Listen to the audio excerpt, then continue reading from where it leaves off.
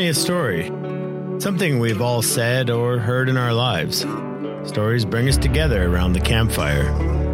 Storytelling has earned its place as the most important tradition humans possess.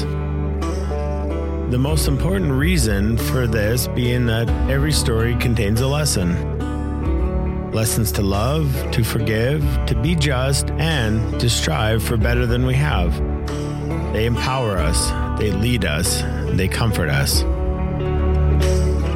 Born in Alberta, raised in the backcountry, fishing, hunting, nature, the wild, all run thick in my blood.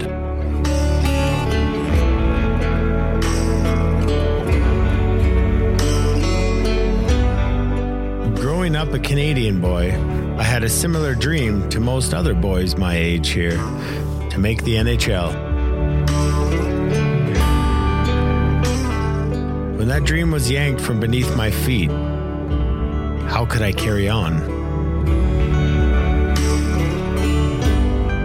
My story is full of hope, inspiration, joy, heartbreak, heartache, and resiliency.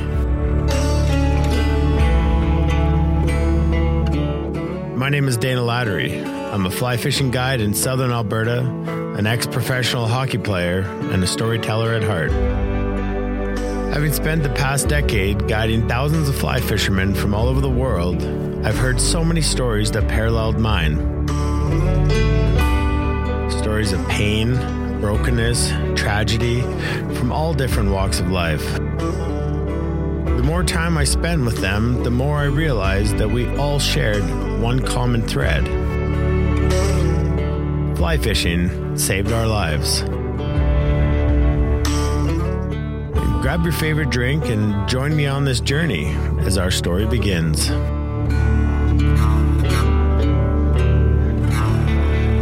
Welcome back to another episode of Fly Fishing Saves Lives. I'm your host, Dana Lattery, and today I'm joined by a friend just north of me, Chaz. Welcome to the show, Chaz.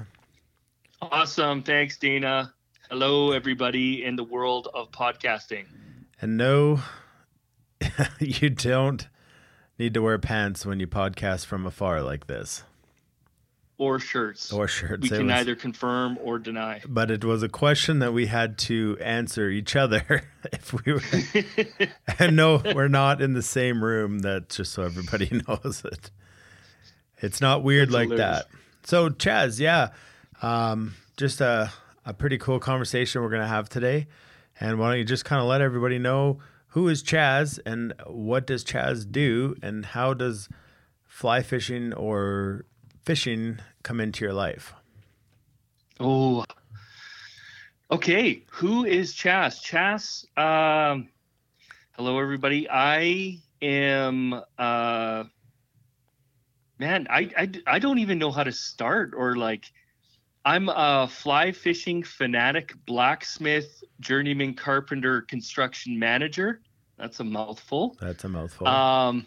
Yeah. Completely obsessed with all things, environmental conservation, recycling. I grew up all over Western Canada, pretty much. Dad was a welder growing up. So I believe high school or junior high was the first time I was in the school for more than a year. So we moved quite a bit. When people say, where are you from? I giggle because I've lived in 26 different cities. Wow. So, you learn to find stuff to do or, growing up with making friends and then 3 months later or 6 months later you're moving, so yeah, I'm from Western Canada. Yeah. And when people ask me where I'm from, Calgary was the first place I was at a school longer than a year or two. So yeah, I like to say Calgary. That's who I am. Been in the trades since a young age. Journeyman carpenter by trade, and obviously blacksmithing. That came into my life years later. But yeah, it's kind of in a nutshell. I can't mention myself like who is Chaz.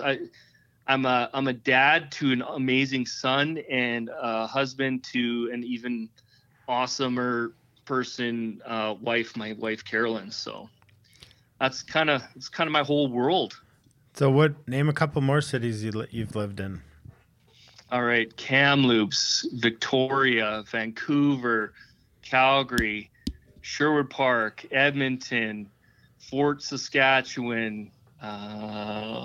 It keeps going, but memory is short right now. And you're in Edmonton?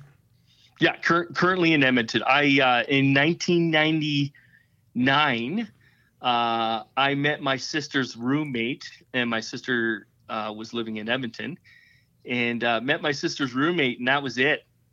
Stars aligned, and I was like, "Oh, nice. Who's this chick?" And that's your wife, we hope. That's my wife, Carolyn. Yeah. Perfect. So you guys are living in Edmonton. You've been married for how long? Yeah. So we met in 99. We've been married since 2005. So 7 years this year. We have an awesome kid. 2005, whatever that is. Yeah, it was, 7 years.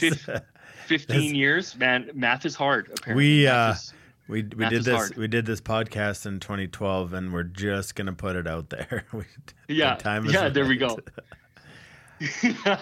Traveled back in time.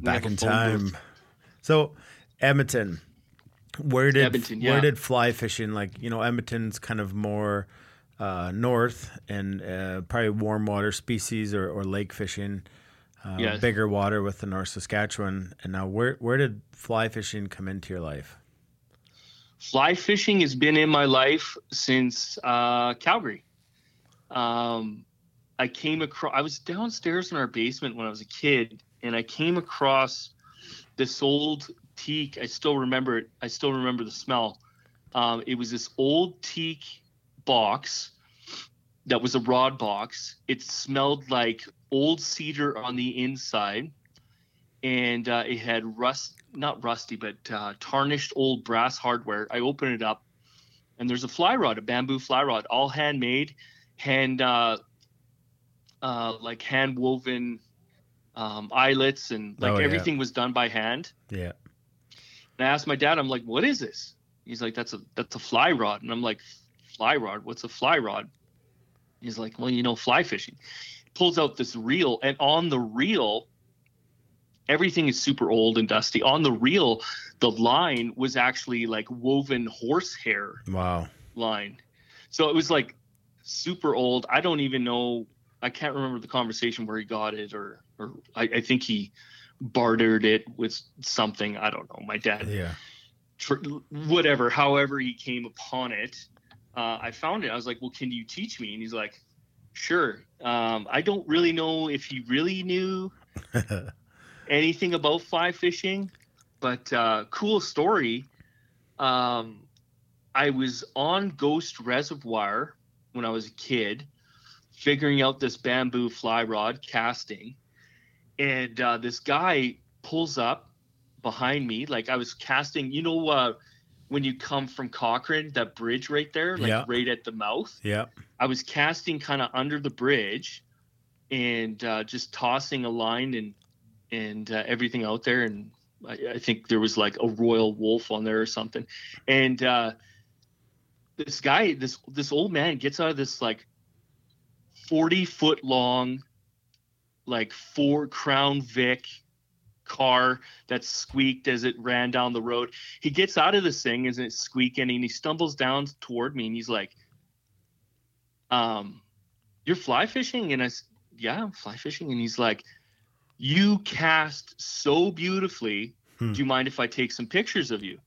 And I was like, "I don't even know how to cast. I don't even know what I'm doing." And he's like, "It looks like you're doing everything right. You're not hitting stuff behind you, and you're not getting cut up in the grass over there." So he actually took pictures of me casting. Really? Which I thought was, I think about it now and maybe it was weird, but like back then, that was quite a few years ago. But like he wasn't weird to me. But yeah, I'll never forget that comment.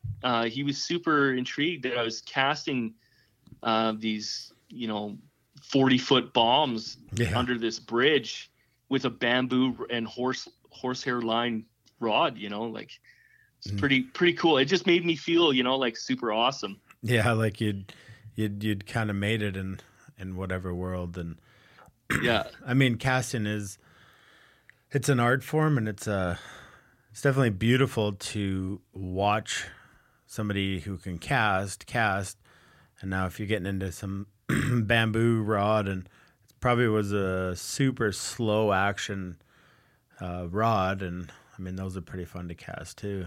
Oh yeah, it was like slow and go. Yeah.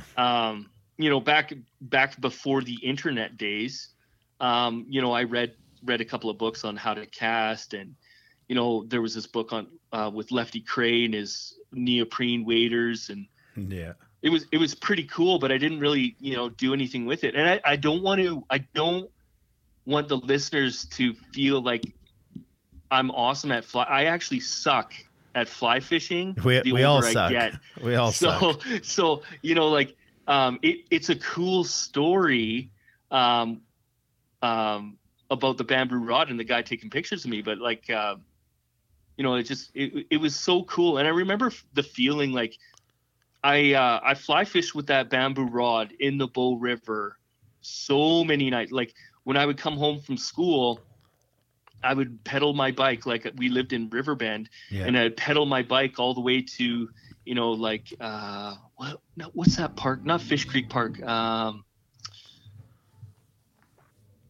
forget the name of the park, but I'd ride my bike down there and I'd fish the river. I never caught anything but a bunch of grass. Ever. Well, that is the Bow River. I mean, and so I don't want the listeners to think like, oh, listen to this guy. No, I suck at fly fishing, guys. Like it's you just got the attention of an older man in the Crown Victoria. Yeah. Did he have any candy? Was he? No. It was pretty cool. And there was no wind that day. It was amazing. There was like nothing behind me except little patches of grass, but it was cool because I was like, it was the first time I was really bombing out big long casts. Yeah. And you're right, the rod, like it was so slow, like it was slow motion. Yeah. But yeah. Well, that's awesome. And so that's how I was introduced to fly fishing. And so from there, you get to spend time on the Bow River, which we all know can not be the place for new people to go gain confidence. And I didn't catch anything. Yeah. So what keeps you in it? Like, why do you keep fly fishing? What's your next? Where's the next place you move, and where's the next place that you take your bamboo fly rod? Okay, excellent question. So, fly fishing kind of stopped or paused for me as life gets on. You get into the trades, you start working, work consumes everything. You meet a pretty brown-eyed girl, that consumes your life. And then you start having a family. Yeah. And so that's kind of where I picked up the fly rod again. Like I gear fished a little bit here and there on camping trips or whatever, like nothing too obsessive. But Carol and I, we had our child, it's a boy. And 6 years later, or some 6 years, oh my God. Math is hard, apparently, for Chas. It's not your thing. Tell us about Chas. Math is hard, and I'm a construction manager. But so we had a kid, and 6 months later, we're kind of, Carol and I, it's our first kid, and we're looking at each other like, he's not smiling. He's crying a lot. He's crying and then sleeping. He's sleeping, crying. Like, I get it. Everybody out there rolling their eyes, like, that's what kids do. That's what babies do. They cry and they sleep. But this was not normal crying. So, like we kept going to his first pediatrician. What's going on? Like he's not even smiling. He's not even really looking at us. His eyes are they can't focus on any one thing. You can tell like there's nothing really going on here. What's up? And the doctor, his pediatrician, is just giving us the old, yeah, you guys are first time parents. Don't worry about it. He'll be fine. Oh, look, he's gained 2 pounds since last month or last week or whatever it was. And my wife is just like, no, you know what? I don't accept that. I'm going to get a different pediatrician. So this is at 6 months. 6 months old. Yeah. 6 months old, crying, sleeping, crying, sleeping, and more crying. Mm-hmm. And so we went to a different pediatrician, which is Nolan's pediatrician now, but yeah. He puts him on the table and he starts poking at him and does what doctors do, push around on the belly and, do this stuff. And then Nolan kind of jumped and then he screamed and then he went to sleep while on the table. And the doctor was like, I'll be right back. And Carol and I are sitting in the doctor's office. We're like, oh, okay, that's weird. Like, here we go. Another doctor's going to tell us, you guys are just, you're being new parents. Like, you don't know what you're talking about. Yeah. Your kid's fine. And he comes back in and he's like, I don't want to alarm you guys, but there's something seriously not right with Nolan, and we have to admit him today, and we're going to figure this out together. Really? And like instant waterworks, like so typical dad, like we're both sitting there holding hands, Nolan's in his car seat, crying. And, the doctor's telling us news. I go instantly white. And my wife starts crying and we're like, what is happening? And then, that sent us down the rabbit hole of trying to figure out what was going on with Nolan. So in the end, we found out, like, it took, so there's a lot of unpack. Emotion. Yeah. And, I mean, I'm hearing the story for the first time right now, and it's like, it's hit me because, you're 6 months in, and, for you guys, it's, what's going on? This might not be normal. You've been told it's normal. And then within like 10 seconds, the doctor comes back in and says, hey, this isn't normal. And like, I mean, as a dad, and it's a boy, your words about 5 minutes ago, that's pretty, oh man, this is going to be my adventure buddy. This is going to be my fly fishing buddy. This is going to be, we're going to be attached at the hips. We got all these big plans. And then you hear this isn't normal. Yeah. So you're in shock. Like, it's instant shock, right? And what do dads usually do? Dads either fix things or they get angry. Because you're angry because we can't fix them, and that makes us we feel inferior, and it's challenges our manhood. We can't fix it. So you're not the man we thought you were. Yeah. Totally. So what happens next? Like, where do they take them? What do they do for tests? Like, how? Yeah. So we got a room. He when he left the room, and he was gone for not very long, like maybe 10, 15 minutes. He came back in the room, gave us the news. And then within, I'm going to say a half hour after dropping a bomb, we were admitted, and we had a hospital room. And, and then the next, I would say, few days, I honestly, I call those years in the beginning with Nolan, Carolyn and I, we call them survival mode. So it's actually pretty hard to remember what actually, transpired for timelines, just because you're surviving, like your basic survival mode. That's how we kind of explain it. But yeah, no, it totally makes sense.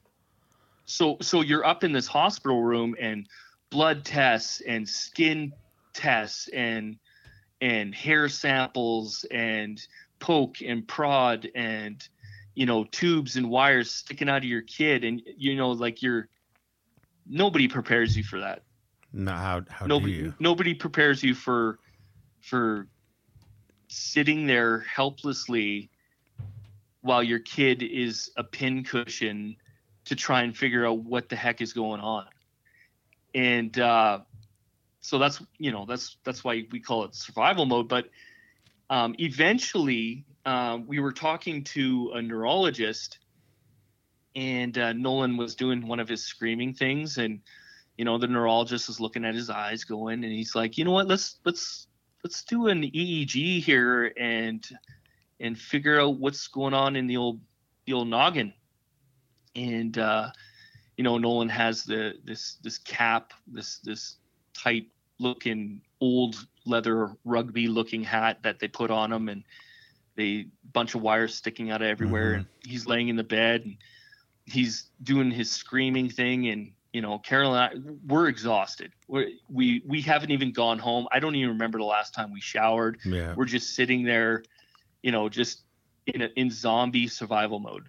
And the neurologist comes back in the room, and he's like, yeah, I regret to inform you, Nolan has infantile spasms. And we're like, what's that? And he's like, it's a super rare form of epilepsy. And we're like, okay, epilepsy, okay, seizures, okay. Manageable, yeah. Yeah, what can we do? And he's like, well, it's pretty rare. The life expectancy is really unknown. The treatment is really unknown. We'll try and stop the seizures. So we'll rewind back to when he was first born, and Nolan would flinch a lot. Like, you know, like a young baby, like if you make a loud noise, they like jump. Yeah. Do you know what I mean? Like, yeah. they almost startle.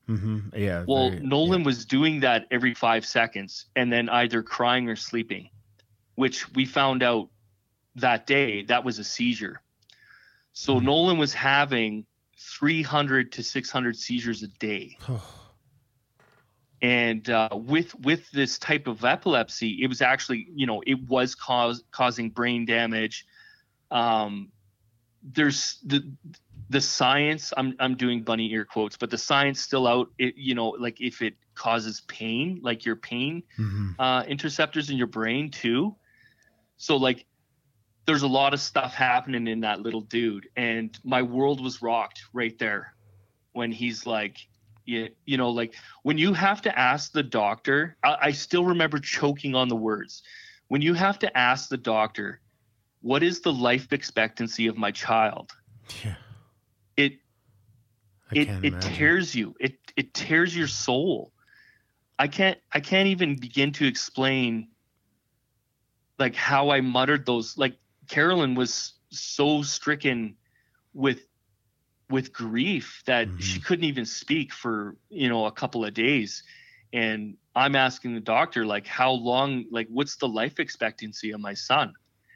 And, you know, we just sat, like, I remember the doctor and the resident left the room, and we just sat there. We just sat there, you know, holding Nolan's hand, and, you know, there he is having a seizure. And now we know it's seizures. We're like, oh, there's another seizure, and we're doing nothing about it. Like it was just frustrating. It was painful. It was all the emotions. And, you know, eventually they got some kind of med concoction. So you know, like we were doing steroids, we were doing, Vigabatrin, we were doing, Keppra. There was like, I think at one point he was on 13 meds. Jeez. To try and get his seizures under control. But eventually we slowed them down. To this day, Nolan's still, like, his epilepsy is not under control, but it's considered under control enough that, you know, he's not having, you know, 600 seizures a day. He's only having maybe one a week or one every 3 months. It depends on, you know, it depends on a lot of stuff that we've learned along the way. And so you go through this. You know, you go through this in the beginning with Nolan, and then, you know, with the West syndrome, the infantile spasms that he has, you know, it just came with a whole extra binder of stuff. Okay, you know, like, hey, listen, he doesn't swallow properly, and he's going to have a lot of pneumonias, and he can't eat. He's going to have to eat through a tube, and oh, by the way, he can't breathe properly. You're probably going to have to maybe get a trach. And like, there was all this, like, it's just complete shock as you're going through this. And that's why Carolyn and I call it, you know, zombie survival mode. Cause you're trying to figure out what life is going to be like. Cause we all have a perception of what life is supposed to be like, and what, you know, like, my expectation of having a boy is going to be this, and we're going to play soccer, and we're going to, you know, like, we're going to fish, we're going to adventure. And then it's like, no, actually, you're going to spend the first, you know, 4 years of your son's life in and out of the stollery, fighting for his life. And it's just, it's gut wrenching, but, you know, you get to experience the extremes in life when you go through something like that. So you get to experience, you know, the extreme low. Like, I don't know if you call it, like, I don't know if you can call it depression, but I'm going to call it depression of normalcy, you know, especially as a man who never talks about their feelings.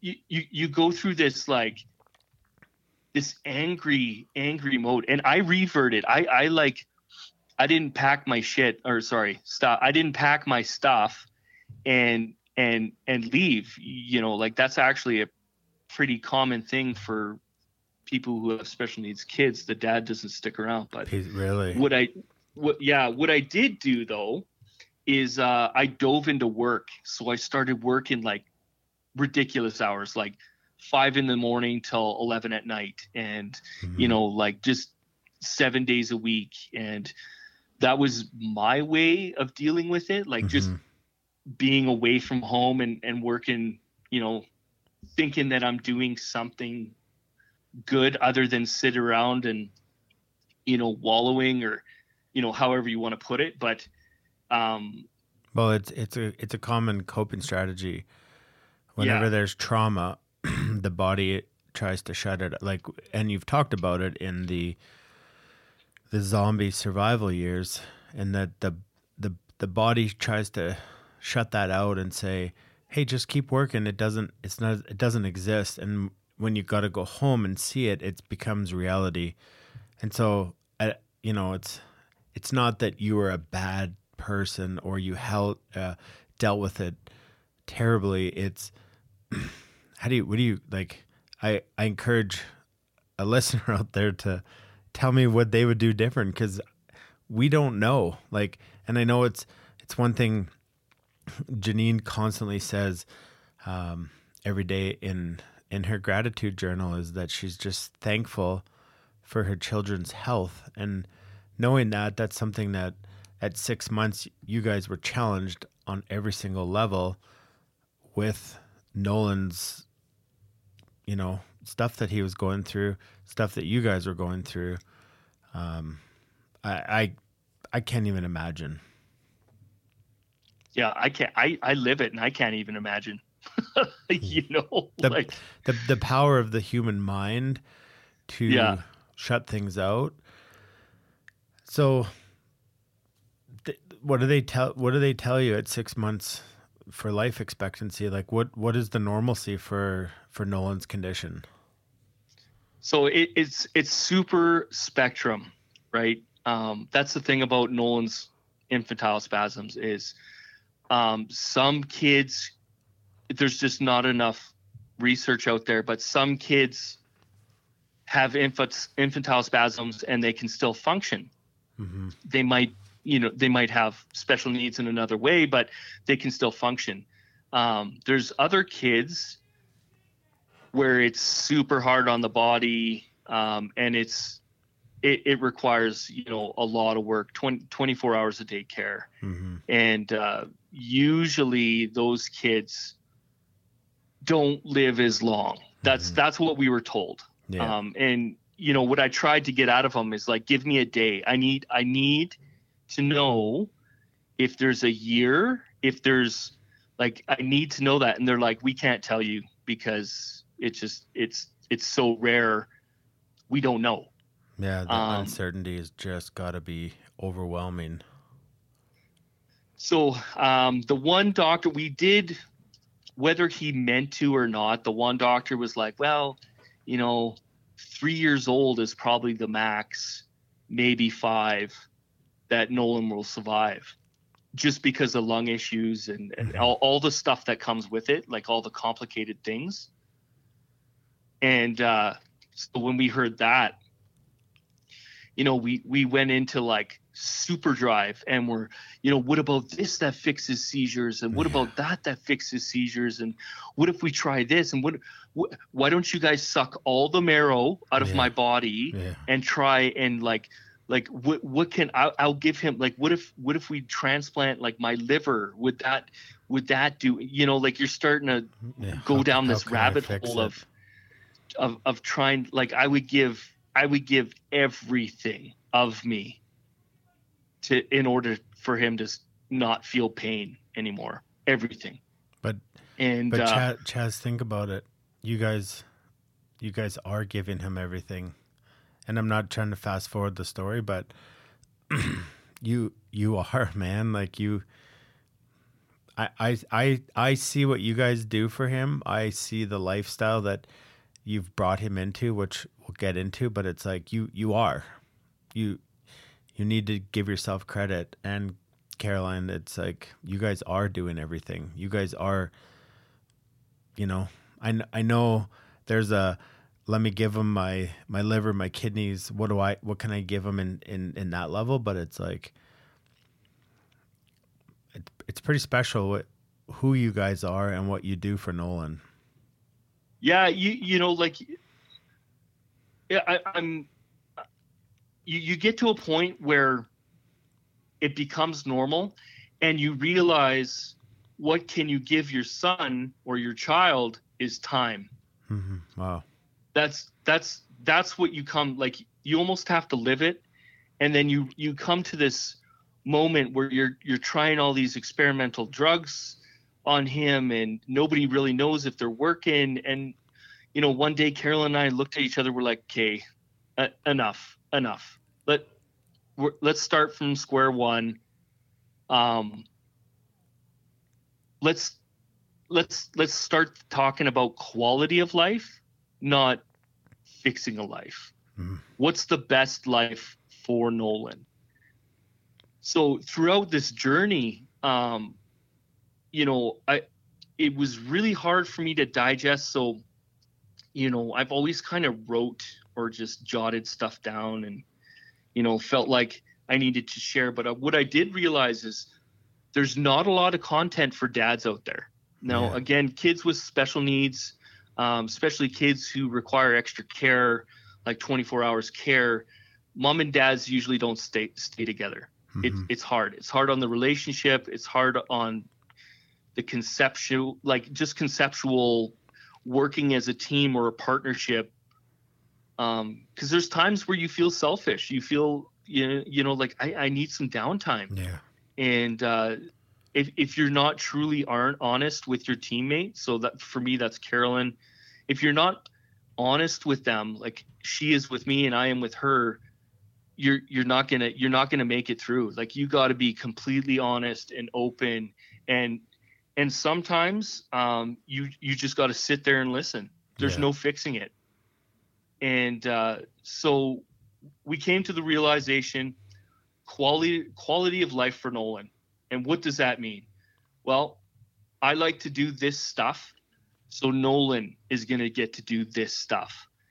And I would say that's when we really started to fish quite a bit, or be outside, camp, like just outside. Like, he's always with me everywhere we go. Anybody who's listening, CBD oil works. Huge life improvement for anybody. And like, we started CBD in 2017, and he went from, I would say 10 to 20 seizures a week to, one a week or one every 3 months, like instantly. Wow. So we found, a plant that doesn't have any harmful side effect. Man, you should see some of the side effects on the drugs he was on. Wow. Right now, he's currently on 1, 2, 3. He's only on 3, including CBD, to control his seizures, where we were at like 13. That's incredible. So CBD works for you Nolan. heard it here first. Well, probably didn't hear it here first, but I mean, that's that's pretty crazy to think something can drastically, not to get into the whole pharmaceutical money, dollars and stuff, but we kind of all know where that goes. But so let's I mean, all of a sudden you realize that this is let's fixate on the quality of time together. Yeah. And so enter fishing. Yeah. And so all of a sudden enter fishing. Yeah. The bamboo rod enters your world again. Yeah, it totally did. Even though I didn't have a bamboo rod, I did have a really nice Dragonfly graphite rod. Yeah. I was almost late for my own wedding day. I was fly fishing just off of Pyramid Lake, and we got married on the island at Pyramid Lake. And my buddy was sitting there, and he's like, "Dude, what time do you get married?" I was like, 12. And he's like, "It's 11:10." And I'm like, gotta go. We're all the way down the mountain. Like, we got to cook and book, bud. So yeah. Anyway, that's fly fishing's always been there. But I've always tried to squeak it in where I could. And then I think it just we shows up in a and just in talking with other people and talking with many people on the boat all the time. It's just like the thing is like fly fishing's always there, but it's like this sensei, I guess, if for lack of a better term, that just sits there and waits for you to come and ask, show me your ways. Well, what's next? Out. Or it doesn't go away, but it's sitting there waiting. And as you go through this stuff with Nolan, I think Nolan's 14. Am I correct? Yeah, you betcha. So, I mean, there we are saying 2 or 3 years at the most. I know Nolan takes a lot of care from you guys, and that's a full-time job. And so it's like, okay, quality time, we're going fly fishing. And I guess just kind of explain Nolan, like what he's capable of right now, and just kind of how you've explored. We could talk about your jet boat you got built and just stuff like that, and things you got to do with Nolan fly fishing. Yeah, sure. So last year, I'm going to flash forward to last year.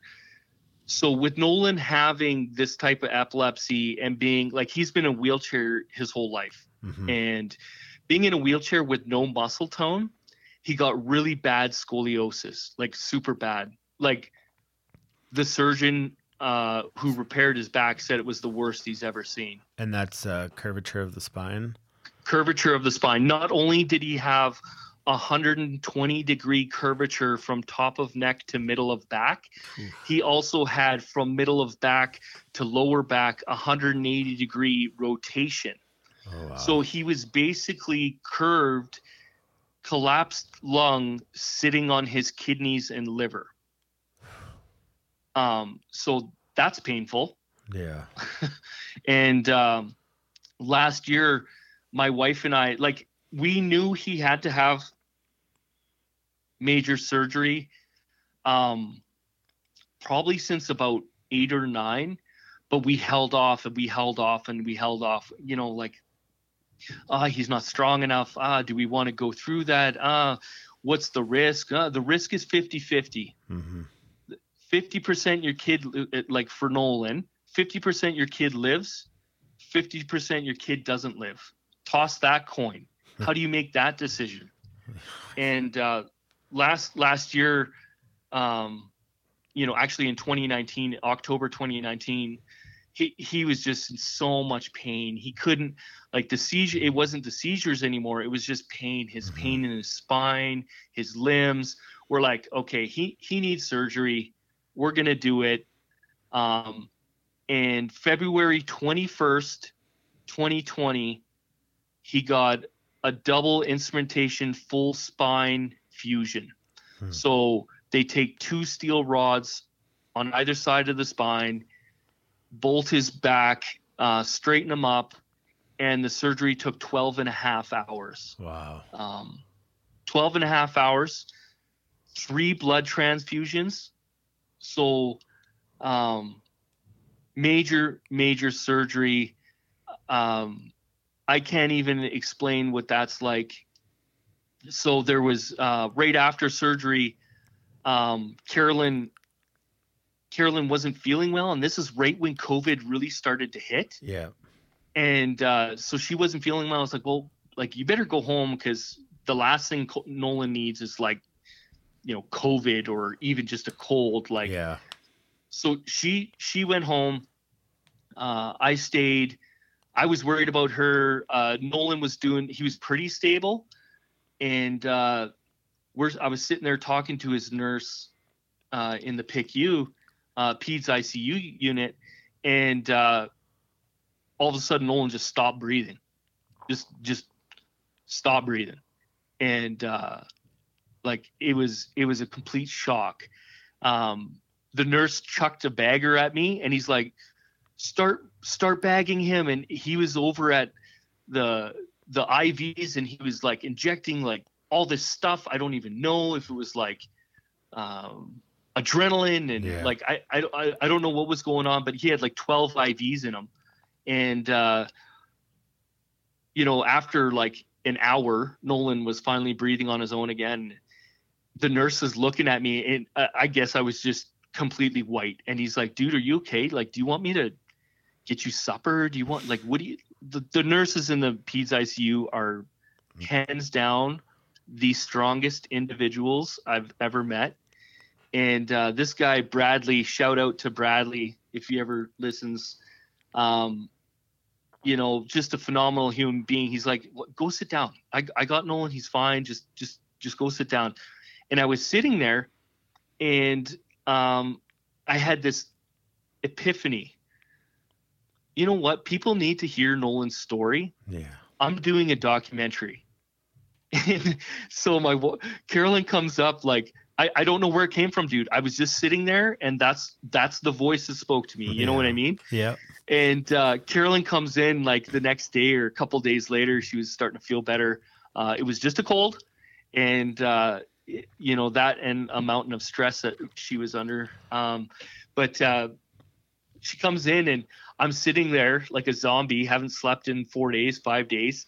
And I'm like, guess what? I'm just super hyper and super, you know, like, when you haven't slept in days, you get to this point where you're just like on speed or something. I don't know what it is. Yeah. But I'm like, guess what? We're doing a documentary. We're going to film this. We're going to do that. We're going to do it about how Nolan goes fly fishing. And so she's like, what is wrong with you? That's the first thing out of her mouth. She's like, what is wrong with you? We're not, no, no, we're not doing this. Like, are you insane? Yeah. And I was determined.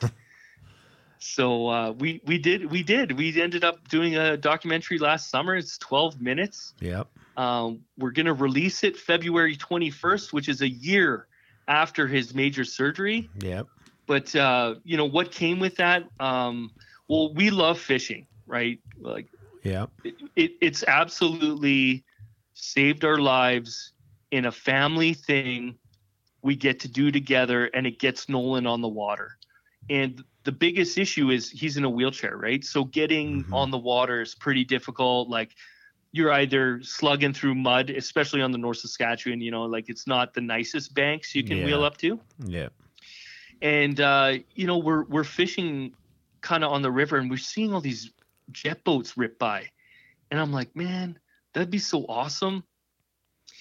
And I started talking to a jet boat manufacturer in Edmonton, Explorer Industries. I'm like, hey, my son's in a wheelchair. How do we make it accessible? And we went back and forth through design, and I worked with him like over a year, and we got a jet boat made for Nolan around his wheelchair. That's and cool. Has a ramp on and off, and it's phenomenal. So now Nolan has like water legs. He can go anywhere. Yeah, I mean, what a world open to you guys as a family to just So kind of epic, man. get away from the stress, the compounding stress of everything, and just to get to take Nolan to our happy place, the river, fly fishing. I get to see the pictures and the videos that you post, and just this euphoric look he has on his face when he's out on the river, and you could just see it in his eyes, and it's magic. It's literally, it is. It's, you talked about the quality of time, and there it is. It's accessibility, putting Nolan's needs ahead of your guys's, but knowing the need to fly fish is for everybody, and it does save your life, and it changes your life. And what a summer you guys had. Yeah, it was a beautiful summer.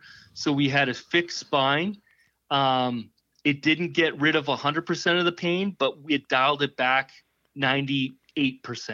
Fantastic. And so now we have this beautiful child who can sit for more than 10, 15 minutes. Now he can sit almost all day. Wow. And we're in a boat ripping up and down the water.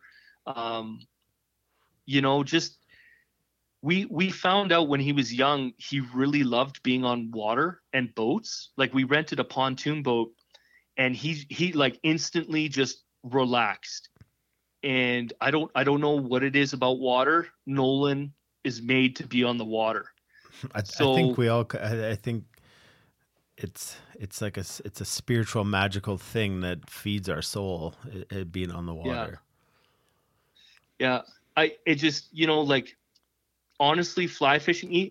So how we fly fish with Nolan, like, he can't hold anything. Mm-hmm. So we put a rod holder on his chair, and what I do is I cast the rod out, and then I put the rod in the rod holder, and then we just kind of drift with his rod, and he smokes some pretty big fish on his rod, and we haven't landed one with him yet. We have, like, in a lake, but not on the North Saskatchewan, but we're still waiting. But he loves it, man. Like, fly fishing. And this is why I'm, anybody knows me. I can either be totally overbearing and like obsessive, but I just get super passionate about everybody needs to fish. Mm-hmm. Everybody has the right to fish. That's a place I'm coming from. Mm-hmm. And, like, fly fishing is just such a form of connecting with everything around you. Yeah, whether you catch your fish or not, it doesn't matter. No. It's the experience of you in nature, in rhythm. That's why fly fishing is such a beautiful thing. You're in nature, in your own rhythm with her. Yeah. And like you said, it is for everybody. It's we've touched on it many times in the podcast and touched on it many times in guided days with people on the river, and it's just like it's this thing. It does not discriminate. The fish, they do not care. They don't care. They don't care where you are, who you are, what your bank statement says, what's the color of your skin, what the religious background you are. They take it at face value, and that's the one of the coolest things that I find about fly fishing is it's you go, you find your rhythm with the river, and you do your thing, and once you get in sync with it, magic happens. And magic.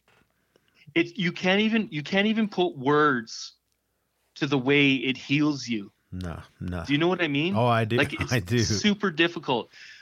Like I hats off to, yourself, Dana, and Tim, and, the rest of the crew. Like, you guys are just an amazing group of people that get it.